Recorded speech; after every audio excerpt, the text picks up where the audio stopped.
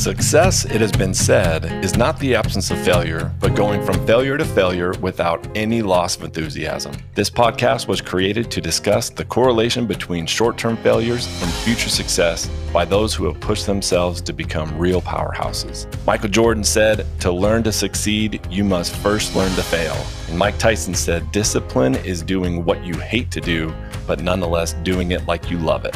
On this podcast, we celebrate those who were not afraid to fail by taking disciplined action on their path to success. My name is BJ Gramillion, and I am the host of the Real Powerhouse Podcast. I am someone who is very familiar with failure and am fascinated by others' imperfect journey to success. Welcome to the Real Powerhouse Podcast. All right, welcome everyone to the Real Powerhouse Podcast. I'm your host, BJ Gramillion, and today I have Adrienne Green with us. And Adrienne is in Chattanooga. She runs a team with Keller Williams, and we met each other just through, the real estate world here in Chattanooga. As I came out here, there's a lot of people that said, "Hey, have you talked to Adrienne? Do you know Adrienne?" And her name kept coming up over and over again. So I was like, you know what? I need to reach out to her, figure out who this Adrienne is. She does a lot of work with investors and, in the real estate space. And so, Adrienne, welcome to the show. Thank you for having me. You bet. So, Adrienne, how did you get started in real estate? I don't think I've asked you this question before. I'm curious. Sure. So I actually got started in real estate, more so than just, being a primary residence homeowner, by house hacking my basement. So we had bought what, we thought at the time was our dream home. And we realized after a few months being there, we didn't step foot in our basement at all.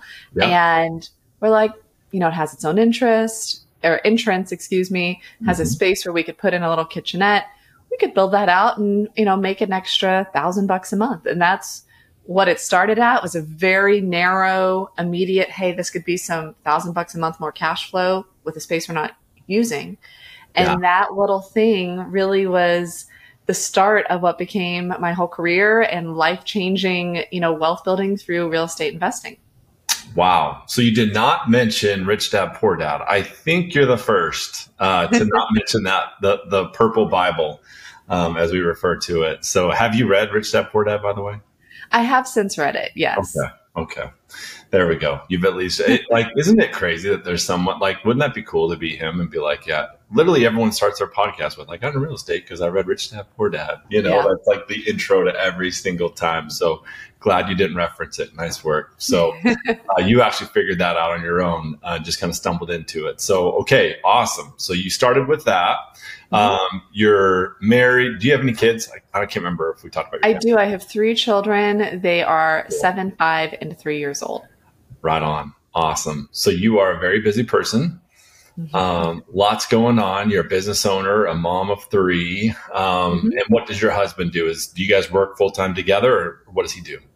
My husband actually, from our real estate endeavors, has now a virtual staffing business. So he helps small to medium-sized business owners get virtual professionals and manage them to help them. And he actually works with a lot of real estate investors because real estate investors know the power of leverage.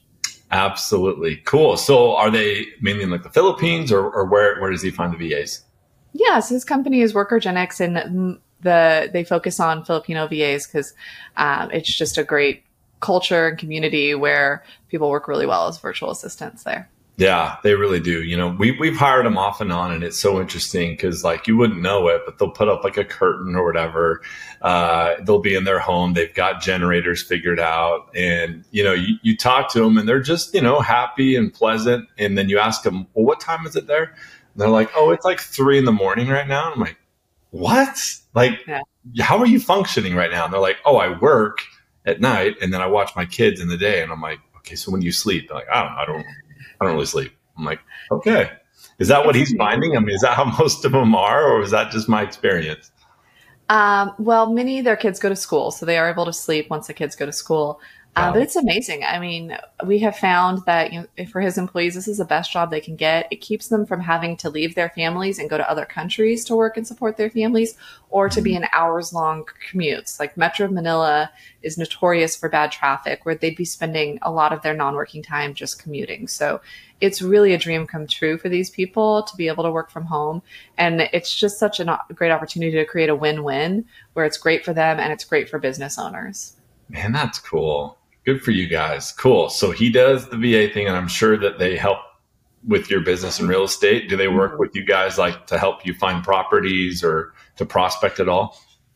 Well, so for my real estate team, we use the virtual assistants on the back end to help with client care, transaction coordination, bookkeeping, executive assistant stuff. And then on our personal investing side, yes, so they do the marketing for our properties, for our short-term rentals. We'll have, Facebook pages, things like that. They do all that, the accounting for everything. And then we have one of them who handles all of our, they do all the back end stuff for our stuff, but even for the short-term rentals, which is the most actively managed, they're the ones handling guest messages. If there's an issue, they're the ones coordinating between, the cleaner or the handyman and the guests and access, all of that. One of them has, our management app on his phone, and he gets paid extra money to be there and to be available in case any requests come through. Wow. Man, that's so cool. The globalization of real estate and business and just being able to just utilize technology, it flattens, the playing field and everyone's able to participate. And that's just so cool. You guys have leveraged, that in a win-win scenario, right? Where obviously it's benefiting them tremendously, right. Benefits you guys. It's a lot of work that I know a lot of us would not want to have to deal with, especially with short-term rentals. So, right. Yeah, I didn't know you guys had short-term rentals. How many of those do you guys have? We have 3 right now, and then we also manage one for a family member. Wow. And one of the funniest things, thinking of your focus on failures and things like that, it's definitely a learning game throughout. And one of the things that came up with having our VA doing the management is, we use program like digital locks, and one of them was malfunctioning, and it was on a property that's in Myrtle Beach, and it was over the summer. It was a summer, and so it's hot. And it was funny because the VA was kind of Googling, well, what could be the cause of the problem? He was trying to problem solve, and he's like, maybe it's cold because, these digital locks won't work when it's too cold. And we just kind of laughed. We're like, I guarantee that's not it. This is a very hot place right now. But that was one of the things that we kind of, learn along the way. For sure. Yeah. I'm sure that there is, because I know that's what a lot of people are nervous about whenever they, hire VAs, is because, there's just certain things you can't teach, right? Like they have work ethic, but then there's just going to be these nuances and, the way cultures are, that are kind of hard to overcome. Have you guys had issues with that, trying to do you have training on how to work with people like in the United States versus Philippines? Like what's different? Like, do you have I'm just curious, did you end up having to do some sort of training on culture? Right. Well, yes. And I think, though, one of the great things about working with a VA is the same way that I think doing long distance real estate investing is a fabulous choice, because you don't get to rely on proximity as a crutch for bad management practices. And that's what so many people do with a property that's right, close to their house, or with an assistant or someone who they can just have shadow them. That can make up for a lot of bad management. And instead, what you have to rely on is systems and procedures, SOPs, everything like that. So we're really diligent about that. And also, to be clear, we don't create that. The VA does. So we very much follow, the I do, we do, you do model. And so it's I do it and model it. And that's, recorded. It's we're recording a screen share while we walk through what we do or something like that.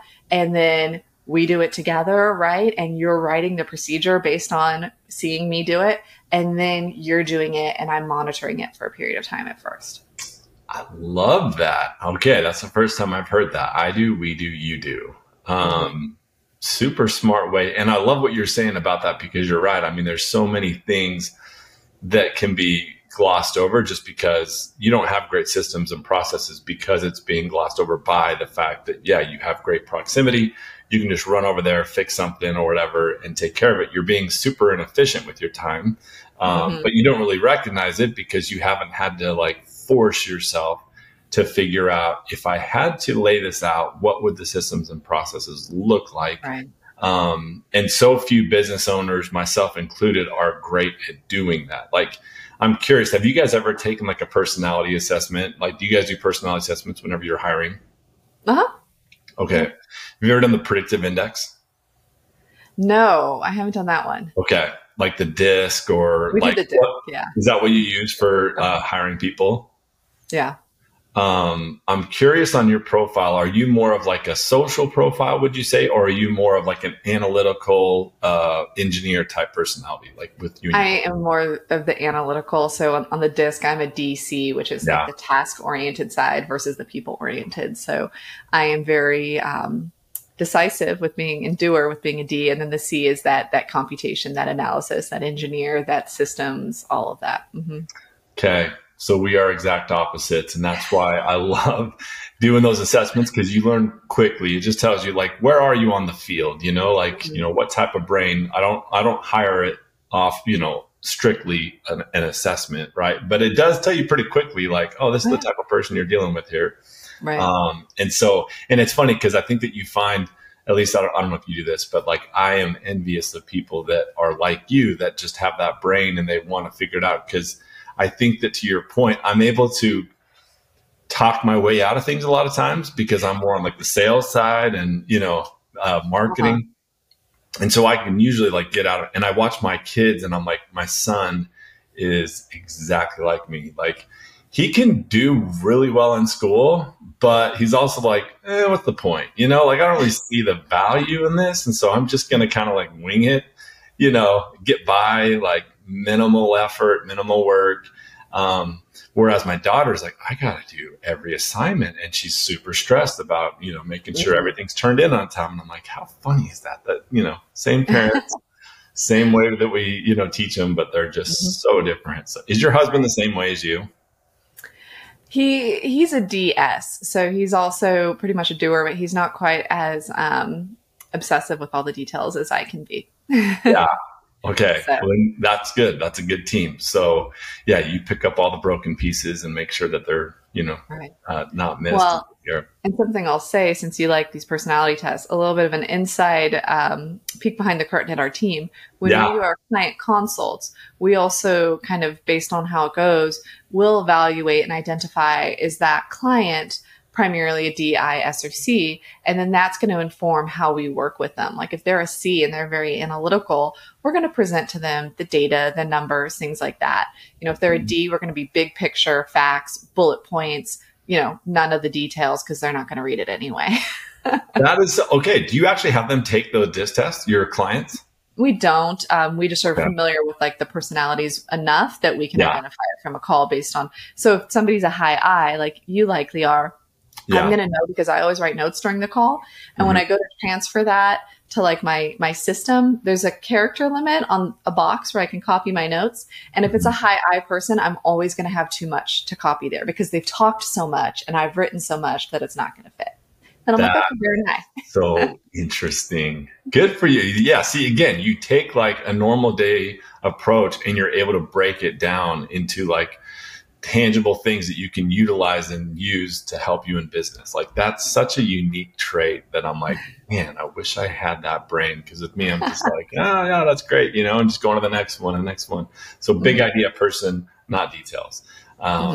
So, but it's cool that like, you know, and this is kind of interesting. I almost have like a pen pal, like, so our church, they would ask you to like basically write to people that are in prison. Right. And just kind of like be a friend or whatever, mentor kind of a thing to them. And so I've been emailing this guy back and forth, never met him before, but just email for the last couple of years. And he's still in prison and he reached out to me the other day and was like, hey, you know, I'm trying to figure out what to do with my life after prison when I get out. And so he's like, real estate sounds pretty cool. You like it or whatever. And he's like, so do I need to get a license? Is that what I need to do in order to get into real estate? And I'm like, no, actually it's one of the few places you can go and they won't judge you necessarily. They just, if it's a great real estate deal and you run it the right way and your checks clear, you know, then they don't really do a background check on you. They don't really care about your history or anything like that. So it's kind of like the great equalizer, you know? And so I love that about real estate. Now, you are in a field where they do background checks. They obviously want to make sure agents are held to a higher standard, which is a good thing. But how did you guys get into the brokerage model, and why Keller Williams, why the team model? Just curious how that all worked out. Sure. So I originally got my real estate license like many investors because I wanted to open my own doors. I didn't want to have to wait on an agent and I wanted to be the expert if this was something so important to us. And I kind of felt like I'm following the market anyway. Yeah. Now, I don't always recommend to investors to get their license for various reasons. The quick version being you do have increased liability and you do have a lot of increased costs. You have to join the MLS, you have to join a brokerage. I didn't know any of that. And so, shortly after I got my license, I was kind of like, well, if I'm doing it anyway, I'm following the market anyway, why don't I go ahead and help other people? If I like to help people. I've been a teacher before. If I'm going to know all this, I'm going to feel compelled to help other people. So I started doing that. And this was actually in Northern Virginia, which is where we lived at the time. And it was with a regional brokerage there. And in 2020, with COVID, I was honestly doing some online networking at the time because of COVID and connected with somebody who was a coach affiliated with Keller Williams. And I really hadn't, Keller Williams is the largest brokerage in the country. And yet I didn't interview with them initially. I didn't really know what it would be like to be a Keller Williams agent. But she told me about it and I saw their focus on education and training and running your team as a business, which is something I kind of felt like at the regional brokerage I was at, I'd kind of hit a ceiling because it was really focused on, solo agents kind of doing the old school method of doing a lot themselves and everything. And there wasn't a whole lot of training to really help me feel like I could increase my systems and leverage and, skill up. So it came at a good time for me to meet this person. And that's when I made the switch to Keller Williams, was in 2020.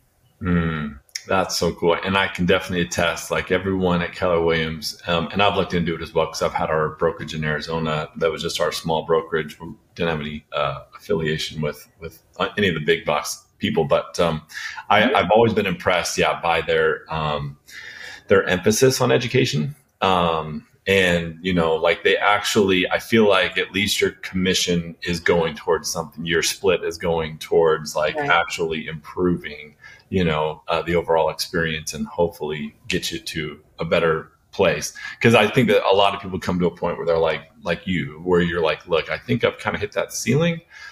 So I need something that's going to give me a little bit more of a push and maybe a little more education, community, all those kind of things. And so I've been very surprised to see that, well, maybe not surprised is the right word, but in Chattanooga, it seems like every time that I work with a realtor that is kind of on the ball and they are sending us listings and we're doing business together, I swear almost every time it's Keller Williams. I'm like, okay, there's something to it, right? Like can't just be coincidence. And so, no, I definitely agree with that. And so you guys now have a team. Do you love that model? Are there things that that you don't like or that you do like? I'm just curious because I've never run a team before. So, I moved to Chattanooga at the end of 2020 and Keller Williams is the dominant brokerage in the Chattanooga area. So it was an easy to stay with them. And I really built my business here. I only knew one person when I moved here, and that person was a real estate agent. And so I built my business here, having no sphere or connections. But I did know people living other places who were looking for good places to invest. And as you know, BJ, Chattanooga is a gold mine. And so I really created a team here of, the people that an out-of-town investor would need. And then, on the internet, went out and found these out-of-town investors and networked with people I knew in the investor space to connect and be that one, that agent for those out-of-town investors. Really got good at doing video walkthroughs for people who are out of town, meeting the needs, finding title companies that were easy to work with when people were closing remotely, things like that. And my business exploded to the point where I was, up until midnight working on all this stuff because there just weren't enough hours in the day, even with a virtual assistant admin as the only agent. And so that's when I, went to my brokerage and I was like, hey, I think the next step would be to start a team. So started my team, the Auburndale Group, in 2021. We are about 2 years old now. And we last year did about 130 transactions, on pace to do about the same this year. So we do a lot of transactions, the bulk of that with investors. And so it's a joy to get to help people. You know, our goal is to transform lives with the power of real estate. Good for you guys. And I love that you pick a niche, because there's so many people. And this is what I tell people that are just getting started off in real estate. They're like, I don't know where to start. You know, do I do, creative financing? Do I do sub-2? Do I do Airbnbs? And I'm like, okay, look, you are literally going to have like 1,000 different routes you can take. I don't care what you pick. Just pick one, will you? And learn from me, because I've done probably all of those.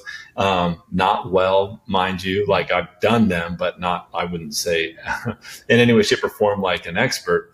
But I've done enough to be kind of a jack of all trades. And then it took me about 15 years to be like, what are you doing? Like, pick something, and just stick with it. And there's too many shiny objects. So was that a struggle for you? Did you ever have a struggle with being like, this is what I want to do? It sounds like you fairly quickly figured out that investors are who you wanted to work with.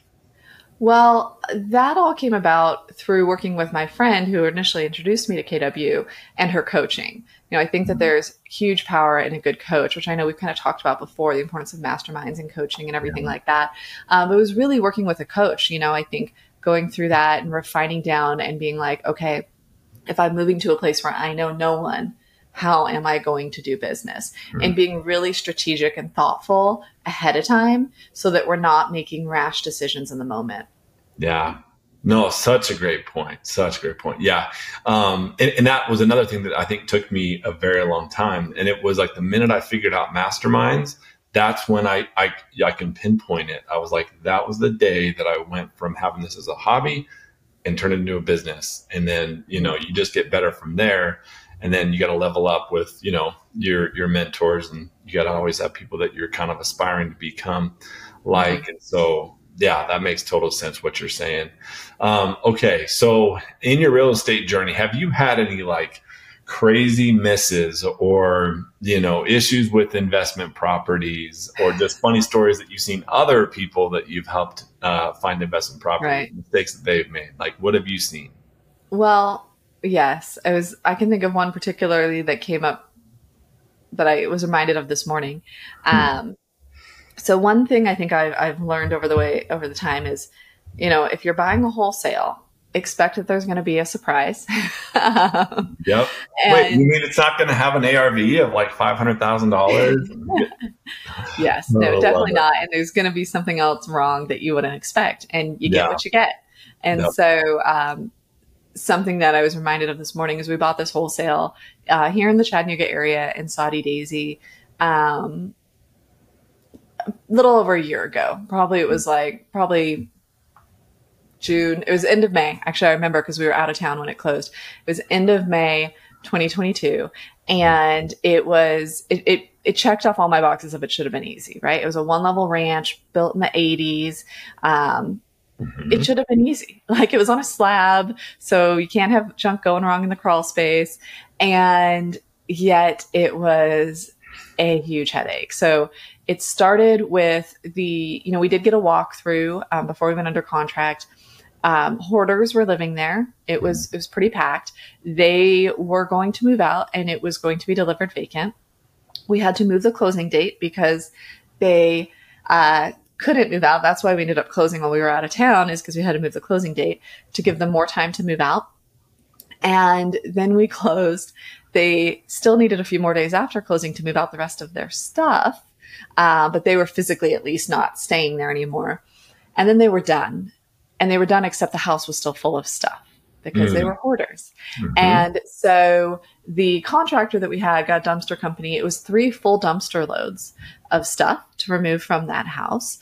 And after doing all that, when the contractor then went there to start work, the front door had been kicked in and there was a homeless person sleeping in the house, and the police had to be called to remove that, and charges filed, which involved the contractor and my husband having to go to Soddy Daisy Court to be there when the gentleman did not show up. So it was, we've learned about Soddy Daisy courts. And then there were various things that popped up. I mean, this renovation that was supposed to be done by August 1st ended up being done January 1st. So wow. an additional, 5 months there. And it was just challenge after challenge across the way. The house having situations behind walls that weren't expected, septic. We got a new septic system and they didn't do it properly. And when it rained, the septic system actually lifted up out of the ground. That was a fun issue. Yeah. It was fun. Too crazy. But the great thing is with real estate, 99% of the time, it's still going to be a win, even if it doesn't go according to plan. And I think the issue is too often people have too short of a time horizon, and that's why they see it as a fail. And you just got to expand it a little bit. But in this one situation, like I said, it was done about January 1st. We listed it for sale because we'd had to spend more than we anticipated. And, as you know, then if we were originally going to, burr it, do the refi, keep it as a rental, but we weren't going to get as much. We were going to leave more in the deal than we wanted. So we tried to sell it. Another thing with this one, we bought it to be a short-term rental initially, but because it got delayed so long, Saudi Daisy put a temporary moratorium on its new short-term rental permits with no expected end date on when they're actually going to lift that and come up with new policies. So then we're like, well, we don't want to furnish it as a short-term rental if we can't do a short-term rental once the renovation was done. So we listed it for sale. Wasn't really a compelling sale because it's kind of near railroad tracks. As you know, it's common in Chattanooga. Yeah. So we had to pivot again. And what we'll sometimes do if our first exit strategy is to keep it as a rental or let's say to sell it, is we'll just list it for both at the same time and just to see what happens, right? And so that's what we did here after it wasn't really moving on the sale market for a few weeks. We listed it for rent and had 2 rental applications within 24 hours, and one of them was willing to pay $200 over market rent in order to move in soon. So it ended up being a win. We have this house, we get $2,400 a month for it as a house in Saudi Daisy. Oh, how big is it? It's a 3-bedroom, 2-bath, maybe 1,200 square feet around there roughly.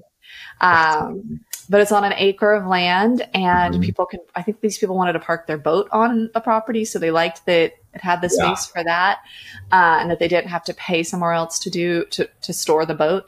So it ended up being a win. It was stressing. Wow. It was an up and down journey the whole way for sure. But we ended up renting it out. Then we did our cash out refi, with a local bank here. And it's a cash flowing rental that is appreciating. So, it was a journey to get there, but we ended up in a good place.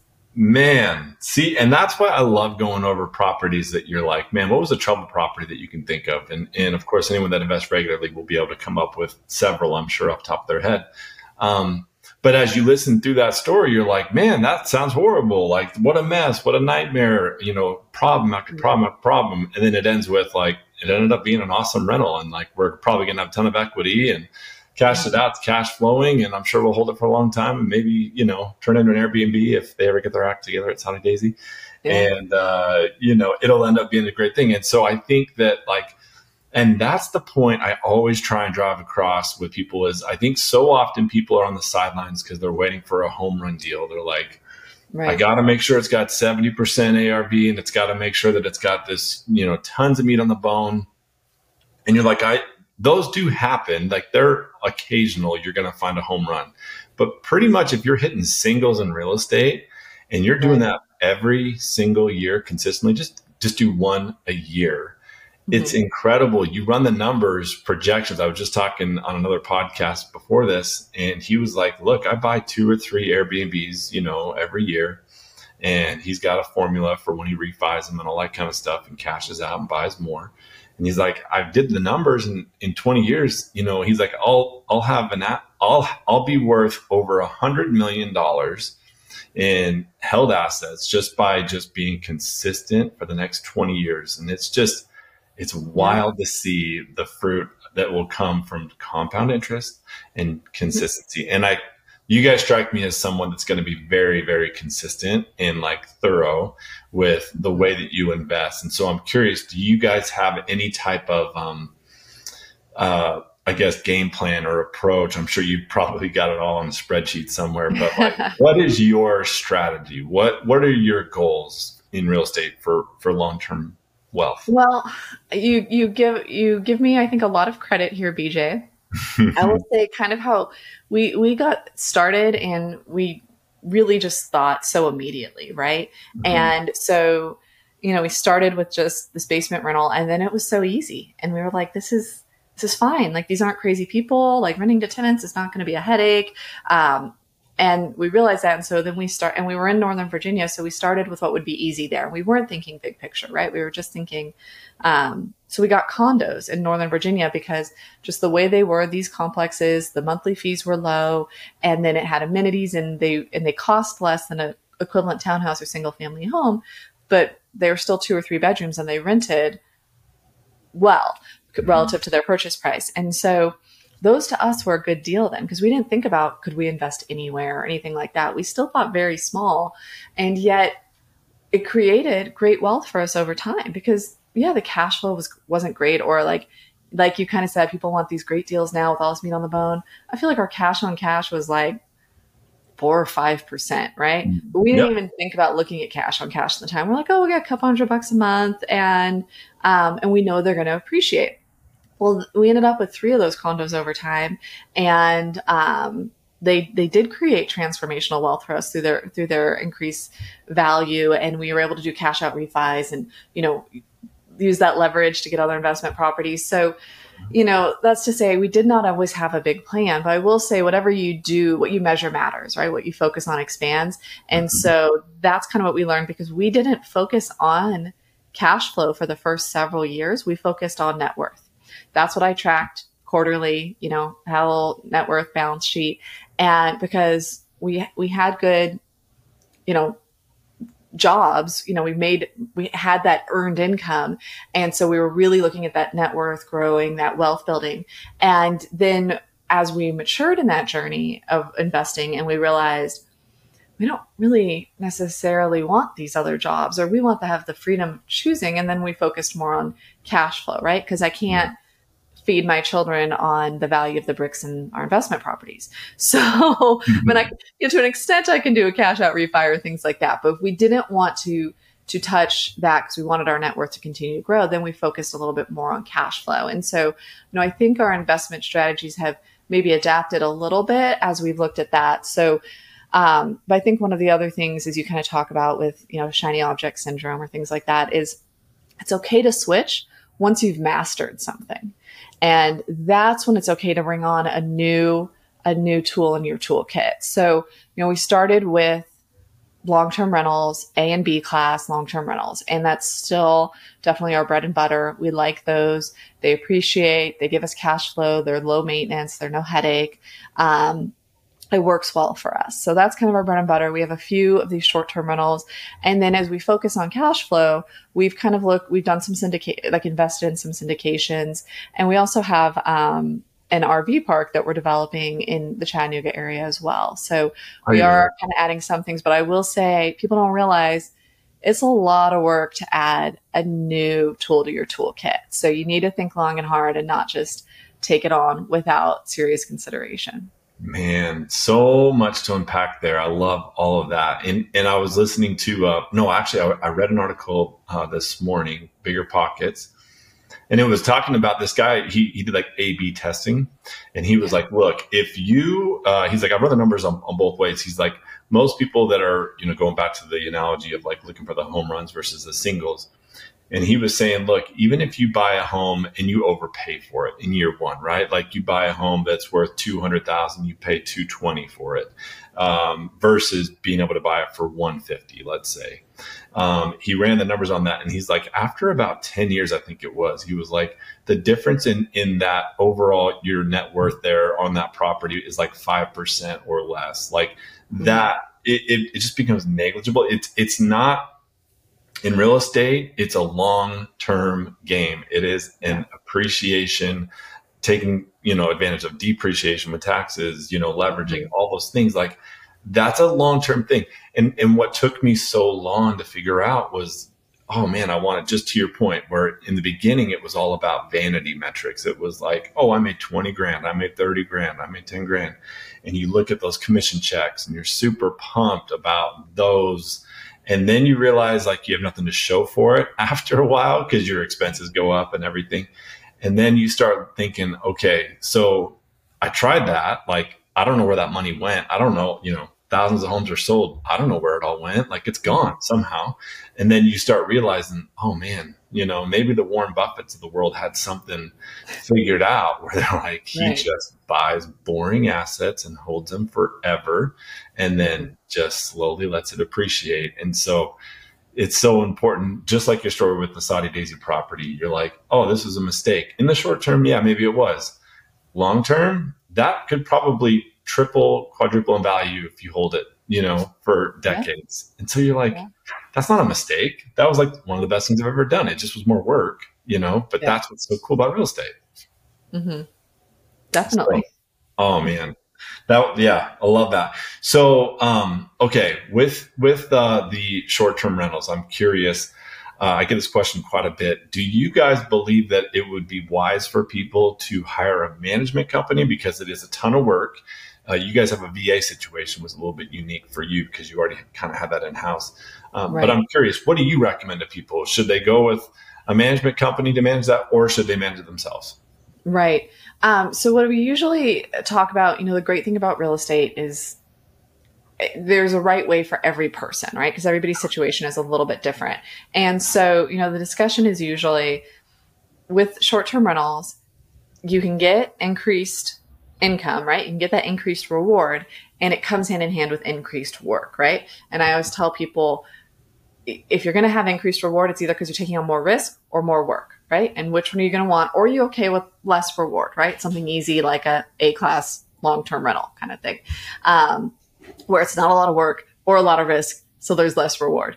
So with short-term rentals, I think it has to be, if somebody really wants to take on that work for that increased reward, then they should self-manage, right? If it's really worth it to them. And it kind of depends a little bit on what their dollars per hour is worth, right? What their time is worth at that point in their lives.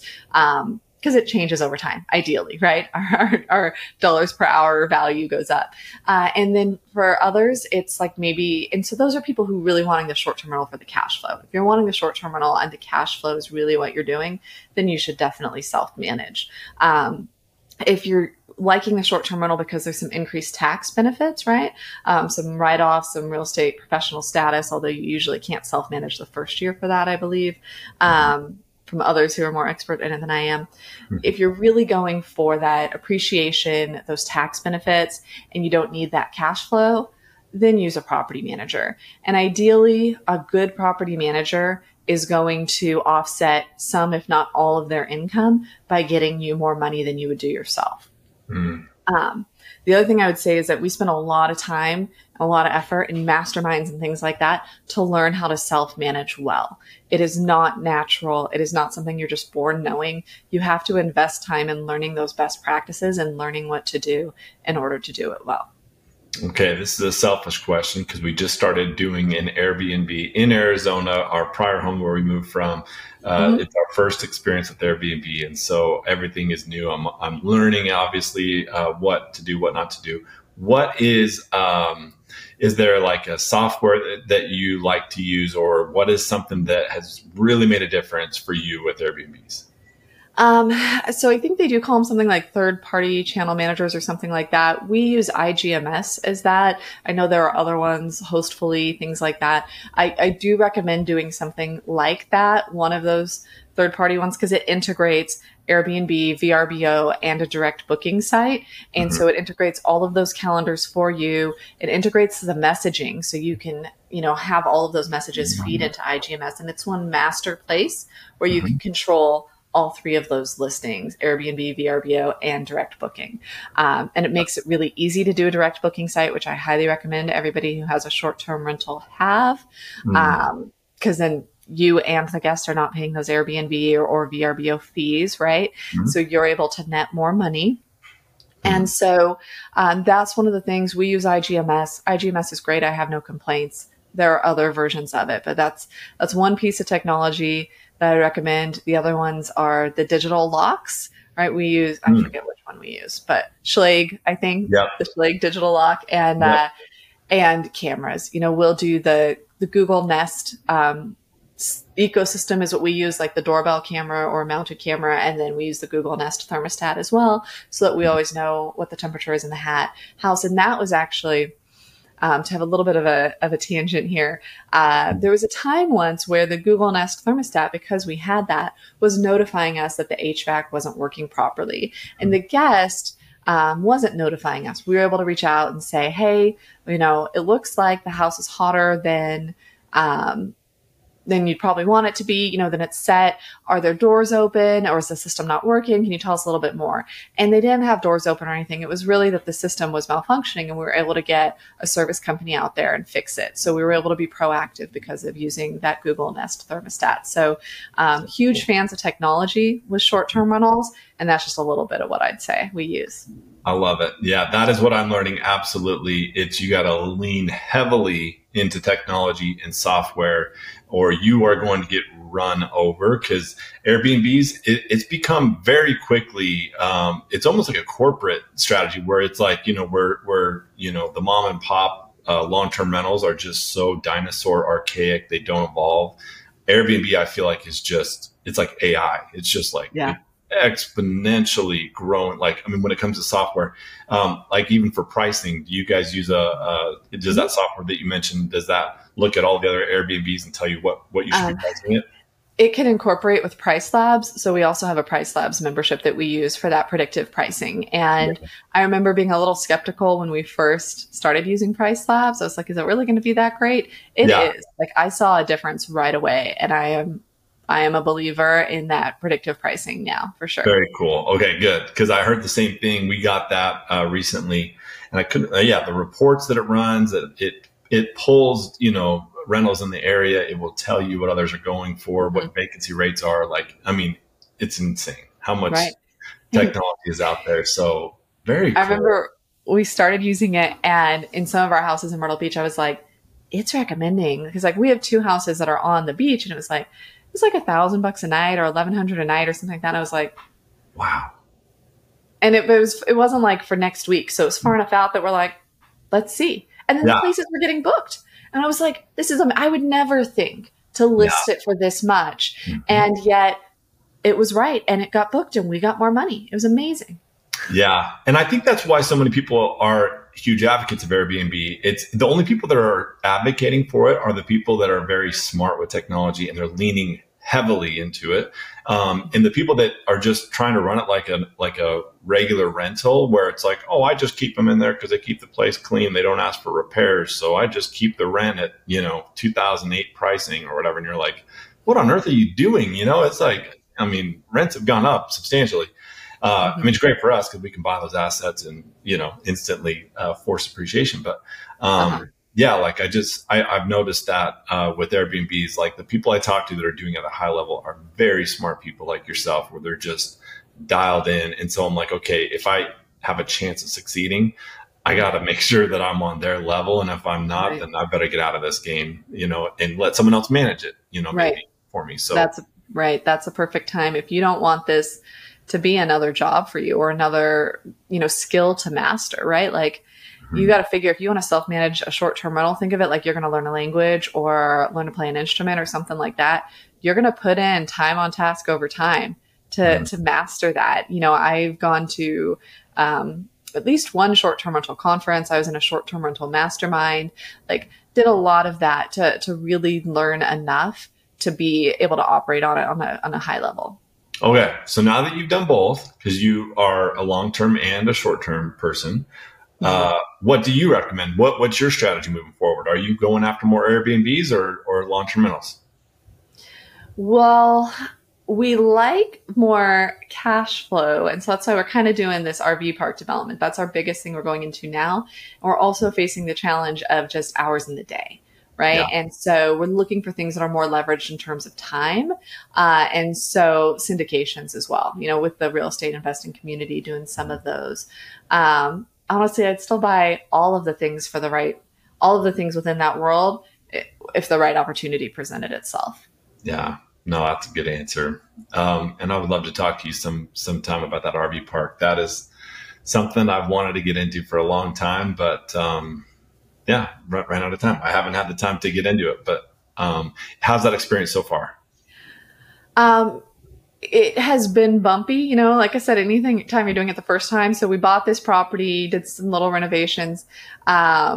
And then it's about an hour outside of Chattanooga, north of Chattanooga.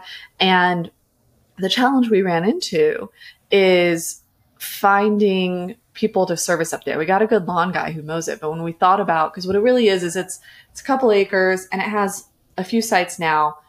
What really needs to be developed to get like a couple dozen sites in. And so we've been working with a fabulous engineering firm here in Chattanooga to develop that plan. And yet my husband was concerned as we look at building it out, well, are we going to get good contractors or things like that? Like, are we going to have the boots on the ground we need to make that happen? Because that's such an important thing, as you know, BJ, you need that team and that boots on the ground. Yeah. And he was concerned with it being in Ray County, about an hour away, that it'd be difficult to actually make it happen. But, kind of like we said, more risk, more work, more reward. When we looked at the numbers, we came away with, it could be very lucrative to do it. And so we've thought about selling it. We're holding on to it.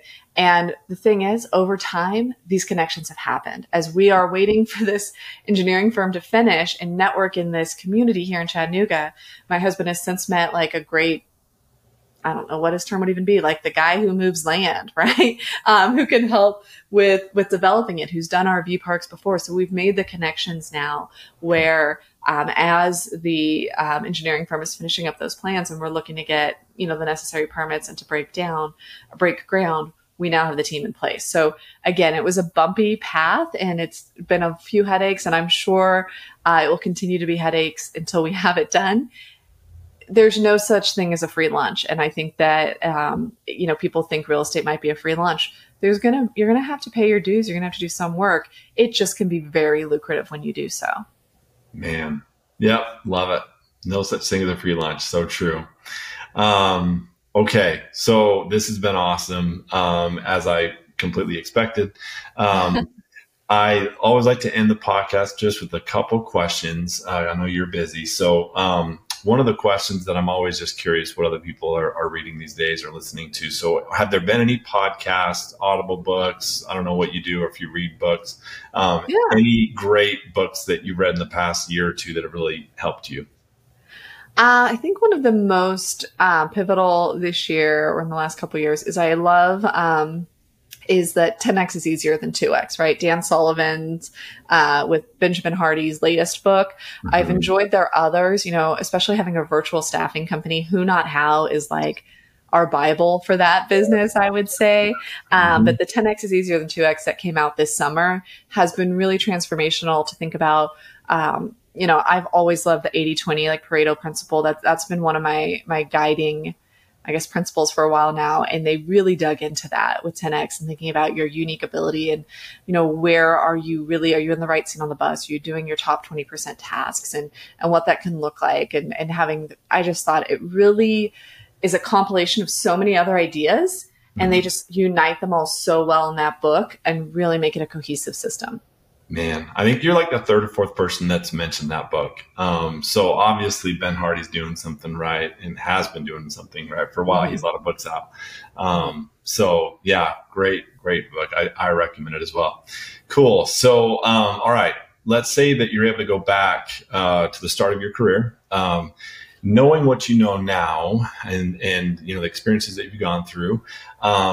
What would you tell your younger self? What are some things that you would do differently, knowing what you know now? I think one of the things is, like so many, I think just people in general, that whole to combat that shiny object syndrome. One of, I think, the principles that I have learned, I don't know, can I have two? Absolutely. We're not rigid here. One of them would be to really go deep, right? To choose one thing and go deep and to do it at a very high level. And that's something we see in real estate a lot is people do things, but they do them in such a piddling amount that it doesn't make a difference, right? Like if I wanted to have open houses be my thing and I was to go back then, I'd be like, well, how can I do 2 or 3 in a weekend? Like if I'm going to do them, I'm going to do them at enough level that I can master it quickly. And that's how we can shorten that time horizon to master something, is by doing it a whole lot and just do that one thing a whole lot. So that's what I would say, is just to choose one thing and go really deep into that thing. And then the other thing that I think helps a lot is that decisions are easy when your standards are clear, right? And just earlier on, being clear about what our standards, what our guiding principles are. I think that's something a lot of people don't take enough time to develop, and then they struggle over decision making. And so, like, I said, we really wanted to increase our cash flow. So once that was a standard, we measured every investment opportunity against what's that going to mean for our cash flow. And that made the decision easier because our standard was clear. And that can also be something like family. I know, BJ, your family is really important to you. If your standard is family first, that makes decisions a lot easier.